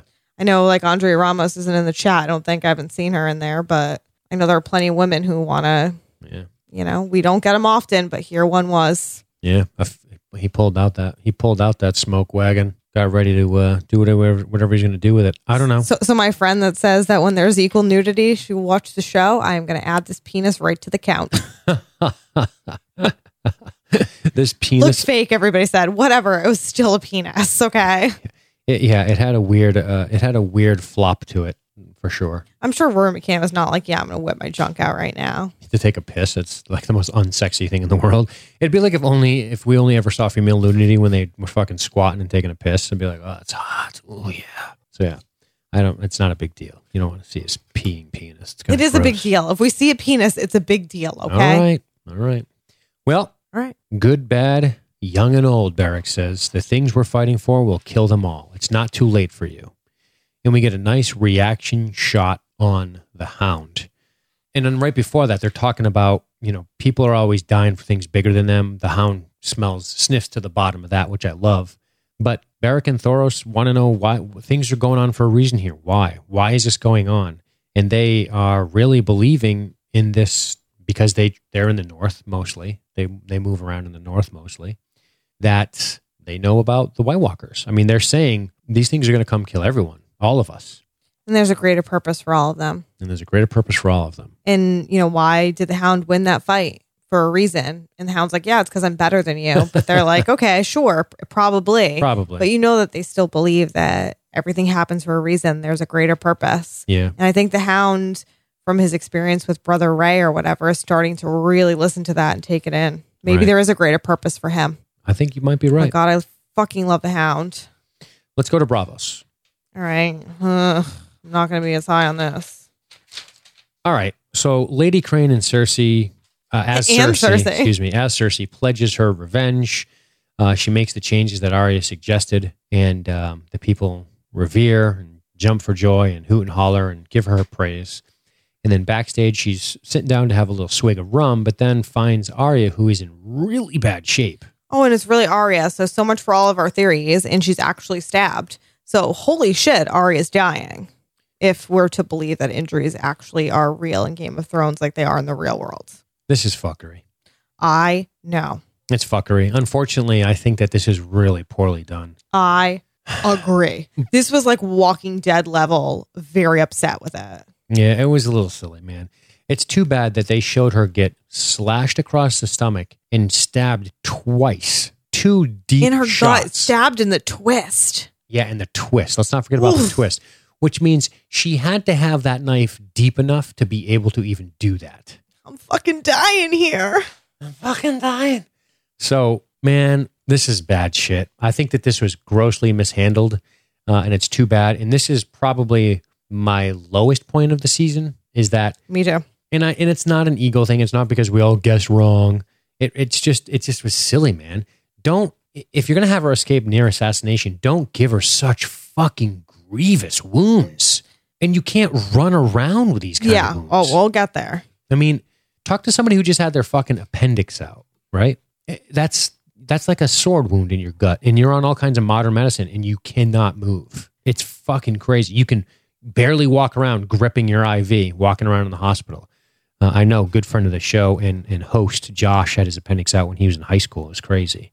And I remember him like trying to move around in the fucking hospital. I remember going to visit him. It was crazy, and it's just like that fucking, those wounds, man. You're not messing around. This is, what the fuck? And it's not magic, it's not Lady Crane magic. And I know crazy shit happens, and I know the Hound fucking survived, but yeah, but he almost died. He almost died, and it was a lengthy time before we saw him again. I mean, I feel like Arya would have been out of commission for so much longer than this. And especially the way they show how out of commission she is. And when she first wakes up from sleeping, how it's painful for her to just sit up.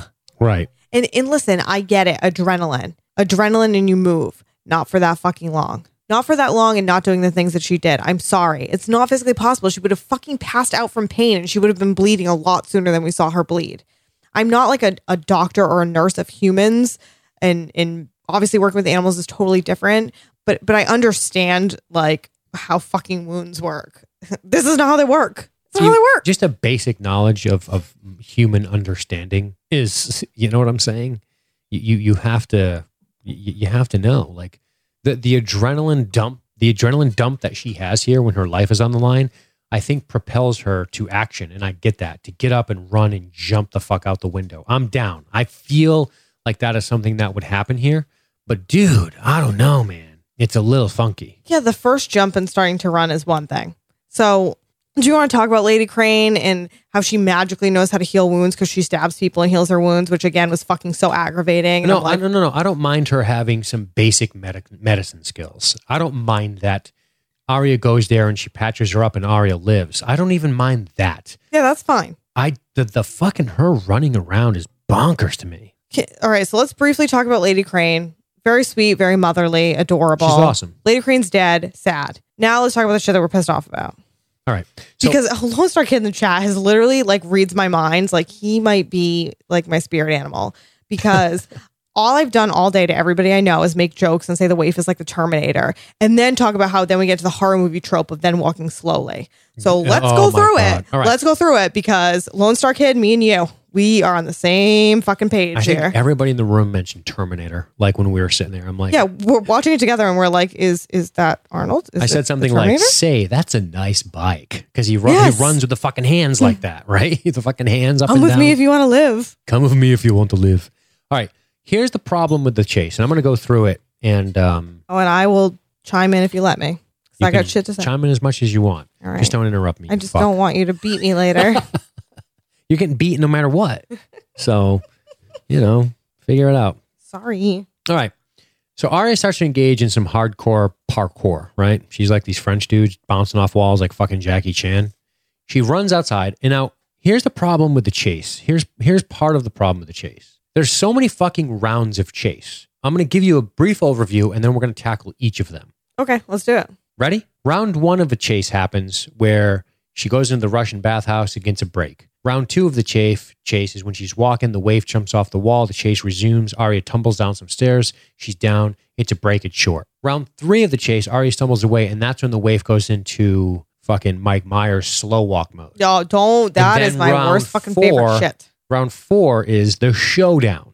So the chase is so fucking long, and it has these various breaks in it, and I don't understand why the waif's dogged pursuit of Arya drops down. I know. So let's start with the first part. So Arya slips away. She gets into the Russian bathhouse to get her schwitz on. I did write in my notes, Arya wakes up 7 days later. I know somebody in the chat said maybe she slept for 2 weeks. I was joking when I said she wakes up 7 days later, but based on her ability to run, maybe it was 7 days later. Right. Maybe that was appropriate. Yeah, maybe. So after this thing where Lady Crane dies, the waif confronts her, talks some shit. Arya takes off. Arya runs into this Russian bathhouse. I think for myself, jumping off a second story balcony. That's fine. Okay, fine. I'm going to give her the benefit. I'm giving her the adrenaline dump. I'll give her this one. I'm giving her the adrenaline dump here. She gets into this Russian bathhouse. I'm thinking, ooh, it's going to be really steamy and misty in here, right? It's going to be great. She's going to have the fucking sword in here, and she's going to use the fact that you can't see well in here and ambush this bitch right in this Russian bathhouse, and that's going to be the end of the waif. That's how that was going to happen too. And then she's going to collapse because she's fucked. Because her stomach is re-ripped open. It's not healed yet. Because those are my notes. Okay, adrenaline, but the wounds are going to open up again, right? Right. Could have been. So round 2 happens, and this is the waif is chasing her like the Terminator. Right. Like the Terminator. She's from the future. She has come back. She's going to make shit happen. Now, before we talk about round 2, in the chat it was brought up and I missed it, but I did quickly see somebody say maybe she was healing for a while. Then yeah, you need to convey it. Yeah, I agree. When she wakes up, she needs to go through a couple of fever wake-ups, and then you go, here's why I don't think that's the case. For one, they don't convey it. And 2, Waif is a competent enough assassin to not take that long to find her. Yeah, she came to the house and killed Lady Crane. Why wouldn't she have done that on day 1? Like, why would she wait 7 days? Did she have other shit to do? Other people to kill? Did she have other Aryas in her life? Once she stabbed Arya, I think she was on Arya's trail and was able to find her. That's why I think it was only a few days that Arya was able to hide among the actors. Right? I think the waif has been following her. I think the waif knows some of her patterns. That's what I believe.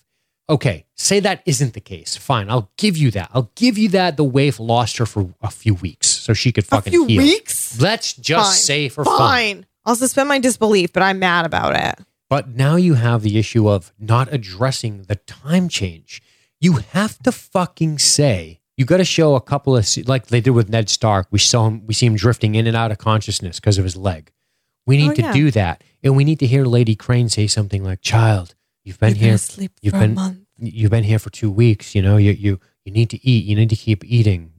Something. Yeah, so she hasn't eaten for 3 weeks because she's been unconscious due to her wounds? No, but my point is that that's what they need to do. They need to convey that time has passed by way of showing dialogue or some kind of transitory shooting that makes me go, okay, time has been passing. It's been a while. Like, oh, she checks on Arya's wound. It's really nasty. She checks on Arya's wound. We get a close-up. It's a little better. Okay, time is passing. That's what I see here. But if you don't do that, then my assumption is that she's only been here for a couple of days. Plus, you got the issue of how does the waif not track her down in a couple of weeks, right? So it's bad. It's fuckery, dude. This is bad writing. It's bad writing. So round 2. Someone in the chat did mention that her wounds do open up, but they do, but not for a fucking while. She slides under a cart. She goes into the bathhouse. She does a ton of shit. It's not until she falls down the stairs that she bleeds again, which seems unrealistic. If her wounds didn't open up, it would have been worse fuckery. So I agree. I'll give them the benefit of the doubt here. Now, round 2 of the chase, we see Arya walking around, holding her gut. The waif is running along the wall, which I thought was a really cool effect. And then she jumps down and resumes the chase. I was kind of hoping she'd just jump on Arya, but I guess she was too far from the wall. Fine. And I guess she was like, let's do this fun chasing thing some more because horror movie trope. No, not yet. Not yet, because she loses Arya and then she spots her from the wall. So the waif gets up on the wall so she can see through the crowd and she spots Arya and then starts fucking running along the wall. All right. Because that's what she wants to do, right? She doesn't want Arya to get away. So what does she do? She chases her. She uses her running. That's what you do when you want to catch somebody, right? You run after them, and that's what she does. Yeah, that's what you do when you want to catch somebody and murder them. You're right, Dean. You run after them until you catch them. Yes.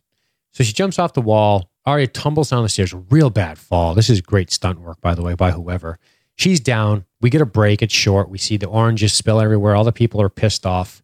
And then at the top of the stairs, we see the waif standing there menacing. And then Arya stumbles away, falls down this other thing. And that's when the waif just starts walking after her. Now, I'm going to give waif a little benefit of the doubt here. Oh, you are? A little Because I'm bit. not. Because So go.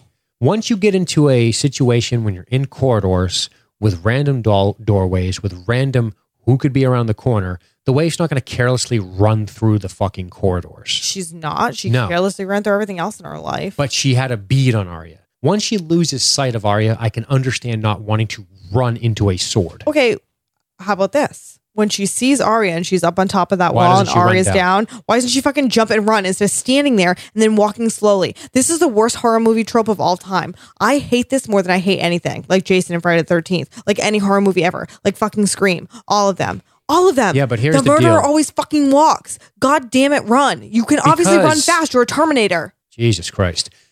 They do this because they want to menace the fucking people they murder in horror movies.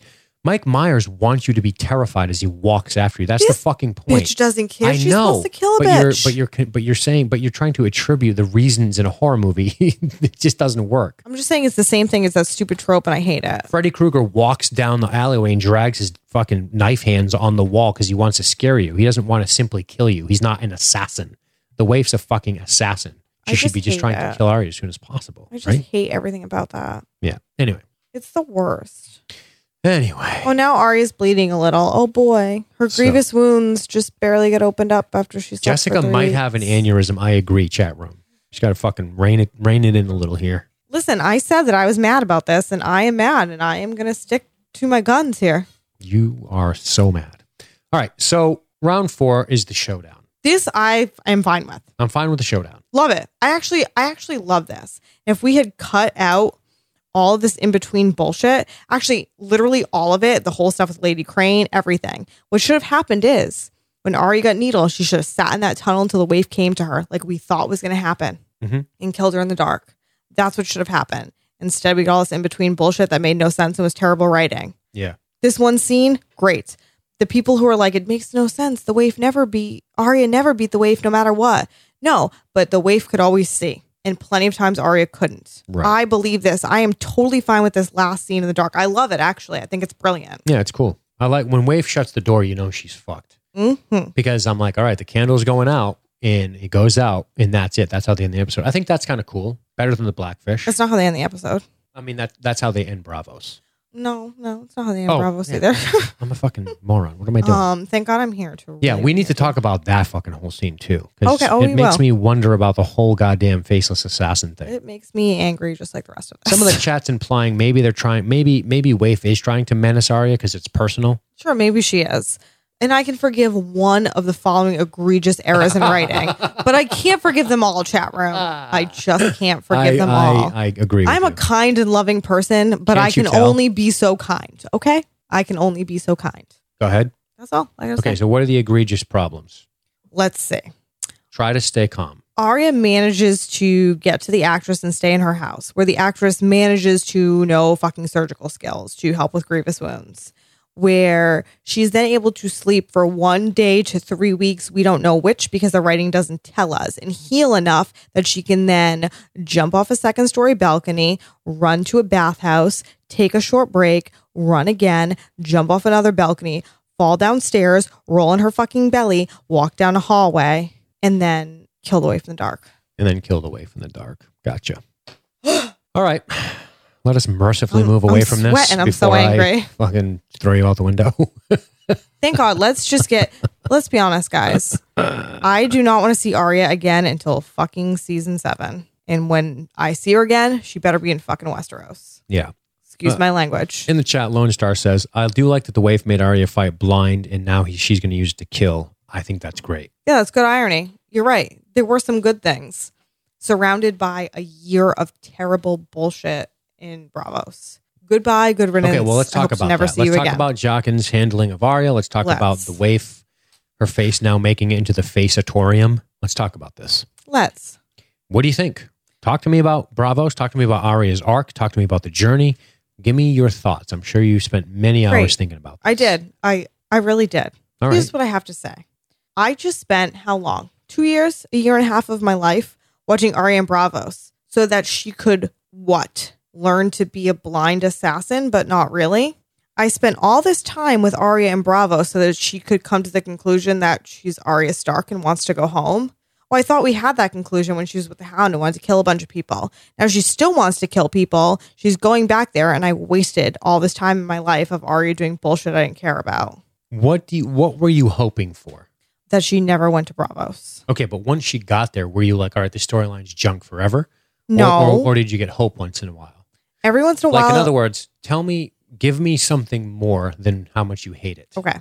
When we got to Bravos, I'm challenging you. I was hope like, you don't mind. yay. I like Jaqen H'ghar and I'm excited to see him again. But then I realized he wasn't Jaqen H'ghar. He was just a faceless man. And I was like, oh, less interested. And I was like, I hope we reunite her with Cyril Farrell. That would be really cool. Didn't happen. Really thought it was going to happen tonight. It didn't. Kind of disappointed, but whatever. This is what I kept thinking was going to happen. That Arya was going to be doing this shit with a faceless man. And then she was going to wake up one day and realize, I will never be known. I need to go back to Westeros. Which is exactly what happened. That could have happened in 3 episodes, not 2 fucking seasons. This was a waste of time. It was a waste of a good actress. It was a waste of a plot.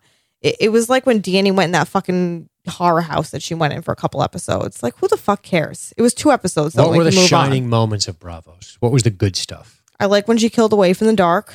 Yes.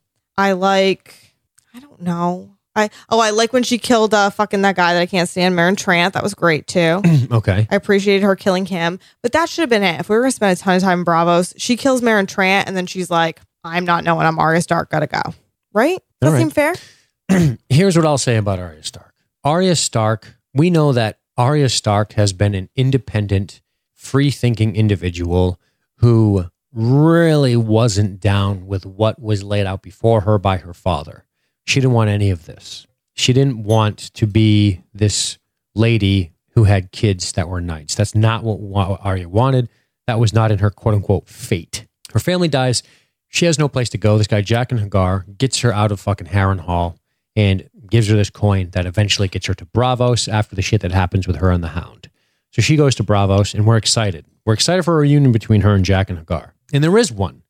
And what I didn't anticipate was that the Faceless Men were going to be so almost religious in their approach to handling their profession. There's a few things that I don't quite understand, and that's this. Every faceless assassin is a person, right? Is a human being. And the idea is to get rid of your identity, right? So you can be a murderer. Like, I don't understand their philosophy is so elusive to me. I can't even begin to wrap my head around what it means. Because are we to believe that these people deprogram their own identity so that they can then become something that is nothing? Like, a girl has no name. I have no name. The many-faced god has no name. You have no name. You have no... Like, when you're talking about... It's not just name for name. It's identity. They're trying to say you have no fucking identity. For the purpose of what? To be assassins for the people who pay? Who, by the way... You'd think with people who can wear other people's faces that they would fetch a very high cost, but apparently they don't because the fucking actress tried to get Lady Crane killed, which is weird to me. And I'm wondering if Lady Crane, she is dead. Yeah, I was just say. So she's mission success. But I think that, I don't know, there's something too robotic and android about the Faceless Men for me to be super intrigued by them. And I almost feel like the Faceless Men would have been left better some mysteries are better left uncovered. And I think the aura of the Faceless Men is way more intriguing to me when I know nothing about them than it is now. I find them so much less intriguing. I just think they're a bunch of weirdo zealots who dump their identities and they recruit these poor people, as they said. Yeah. And they just assassinate charge money people. To kill people. Right. Well, probably not even a lot. And then bad writing. And then Arya gets involved with this. And I think, okay, she's going to get the skills that she needs to survive. Arguably, she got quite a few skills that she needs to survive. But her arc essentially is, I'm Arya Stark, to get revenge for the people. So her very premise of revenge is tainted by the fact that comes from identity, right? Right. If you have no identity, or in this case, no ego, revenge is irrelevant. You don't care about revenge. You don't care about justice. And that's one of the things Jaqen says. He says, do only the unjust deserve death, or do only the just deserve death? Like, so all that shit doesn't matter. All they are is pay the price, we'll kill the person, and that's it. So Arya tries to learn these skills so she can get revenge, which already is which word I'm looking for, a contradiction to the whole idea of the Faceless Men. And then we think that she's going to lose her identity, but deep down we know she never is, because Arya buries Needle, and we know Needle's never coming out. And then it ends up being this fucking thing where she's always Arya Stark, always has been Arya Stark, learned some shit along the way. That's it. So, I mean, it's not terrible. There's some things I liked about Braavos, but overall it was kind of disappointing. And now you have this scene where where she talks to Jaqen. And was it you, or did Jaqen seem like kind of happy that she lived? Yeah, he did. Which means he's a fucking person with some feelings. Which means that this is all just bad writing to me. Like, it's so contradictory. I just... Why, though? I don't know. He sent somebody to kill Arya, and he was happy she didn't die, and that she's not going to be a faceless man, and then she's going to go back to Westeros and do everything against what he believes in. I just don't... because he's a fucking person. I think the point is that try as they might, we've known how many faceless assassins? 3? So try as we may, we've seen 3 faceless assassins. 1, Jaqen H'ghar, who took a liking to Arya back in Westeros. 2, the waif, who has an axe to grind. That's 2 different personalities I'm seeing. And then 3, Arya. We've seen. What about Cyril Florel? Isn't he a faceless man? No. All right, let's not whatever. get pulled off into that. Okay, fine. So here are the 3 faceless people we've seen. They all have their own individual personality. And I guess my point is that try as they might, they can't totally eradicate their egos and be just functions of the faceless god. And I guess that was the whole point of it, and the whole demystifying of them. And I guess that's what I'm feeling. I guess that's how it's going.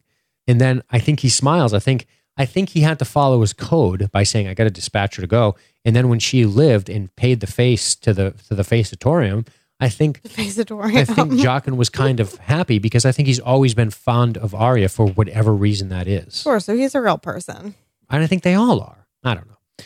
I don't know. I'm just fucking so glad it's over. Thank God. Never again. Oh, thank God. All right. Game over. Crossing that right off my fucking list. Goodbye. So I don't think we have any more place to go, do we? We got no more places to go. All right. We are going to we're going to queue up some music for the listener comments, and then we're going to wrap with our final thoughts after that.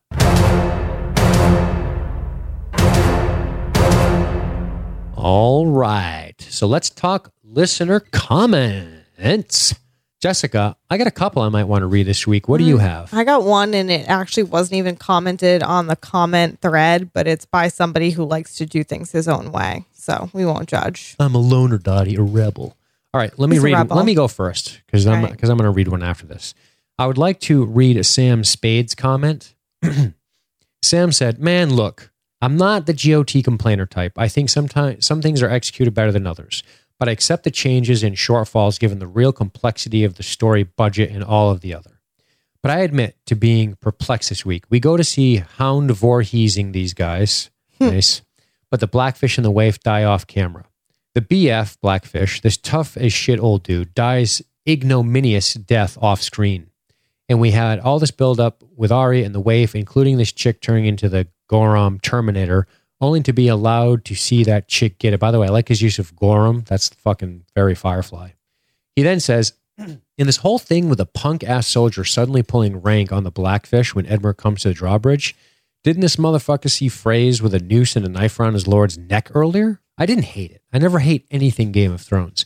I just think they sacrifice some payoffs for, I'm guessing, something else that is more worth the time. I don't know. But the Hound could have killed those random dudes off screen, so we could at least see Arya go Lagertha on that chick. Boom. Thank you, Mr. Sam Spade. Good comment. I like it a lot. I think he's speaking. I think a lot of people would agree with what he's saying. Jessica? My comment is from Keith Bonnell. There you go. Who likes to troll me on Facebook often, but I agree with everything he has to say here. Go for it. This episode was one of the worst in a while. I think it might actually be the worse than the Fuck Dorn episode that led off the season. Let's look at what we have. With no magic or trickery, Arya's dead. Sorry, but she is.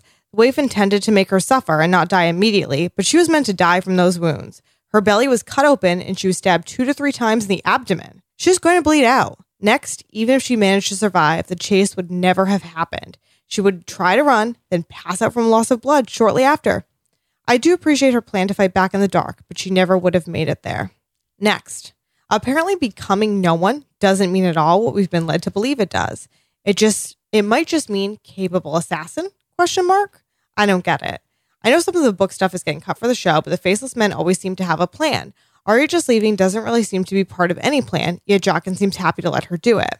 Scenes in Marine are almost always garbage. Keith.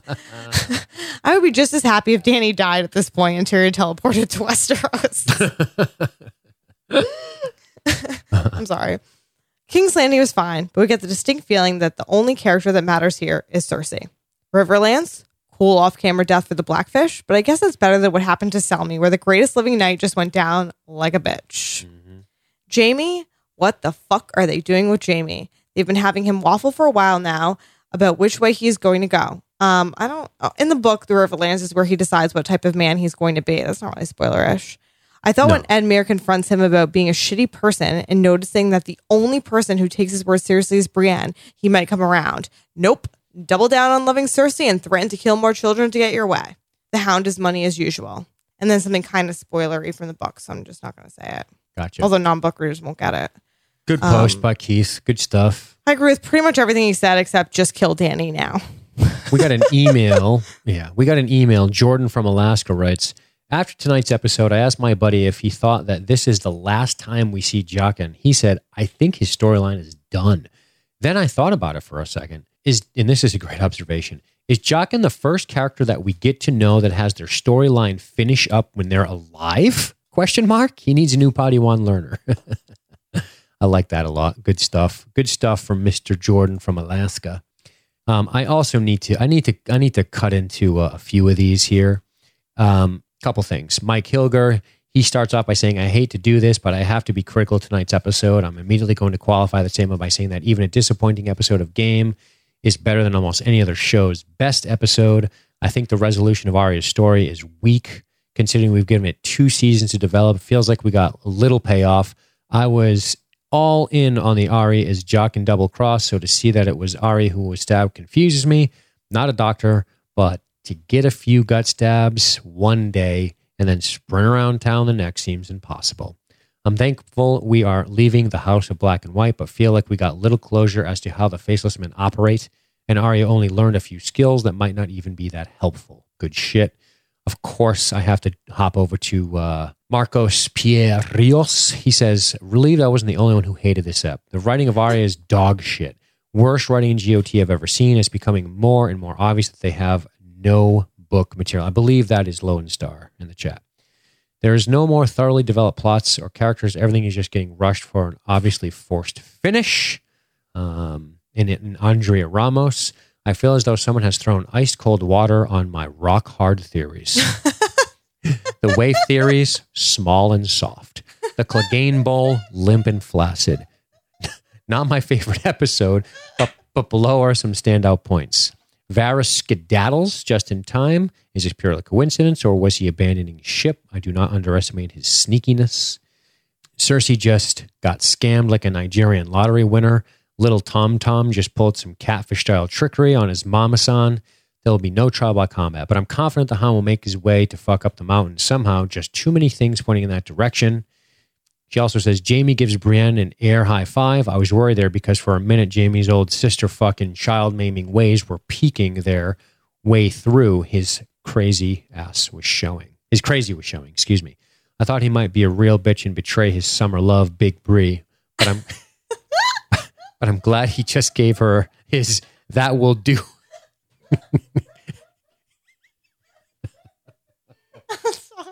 That will do pig wave and let her go on her way. And this is going to be you're going to die.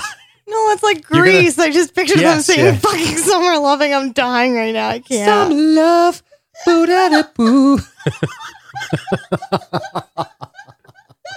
Obviously, as you could tell, I did not read this comment before it came on air. This is totally fucking new to me. Here's the best part of her comment, and I'll stop here. It gets better. Oh, this is the best. Arya dumps Jaqen. Jaqen's like that guy you date for summer because he's super deep, doesn't wear shoes. and knows a lot about world issues. He's right. That's like a fucking the beatnik at college who walks around with a fucking acoustic guitar. Yes, and you no dated me, shoes. writes a fucking song about you. Oh my You're like, God. you're so romantic. I He was fucking the hate those smartest guys. guy I ever knew. Oh, I hate those guys. I was like that guy for 1 year. Anyway, and then one day you're like, this guy smells bad and I'm only the one paying the bills, essentially is what she's saying. I think he might live in a homeless encampment. I'm glad that this comment's so good. This is the comment of the year. I have Arya, to read shit before you read it on air. I'm dying. listen. She says, I'm glad Arya killed Jodie Foster.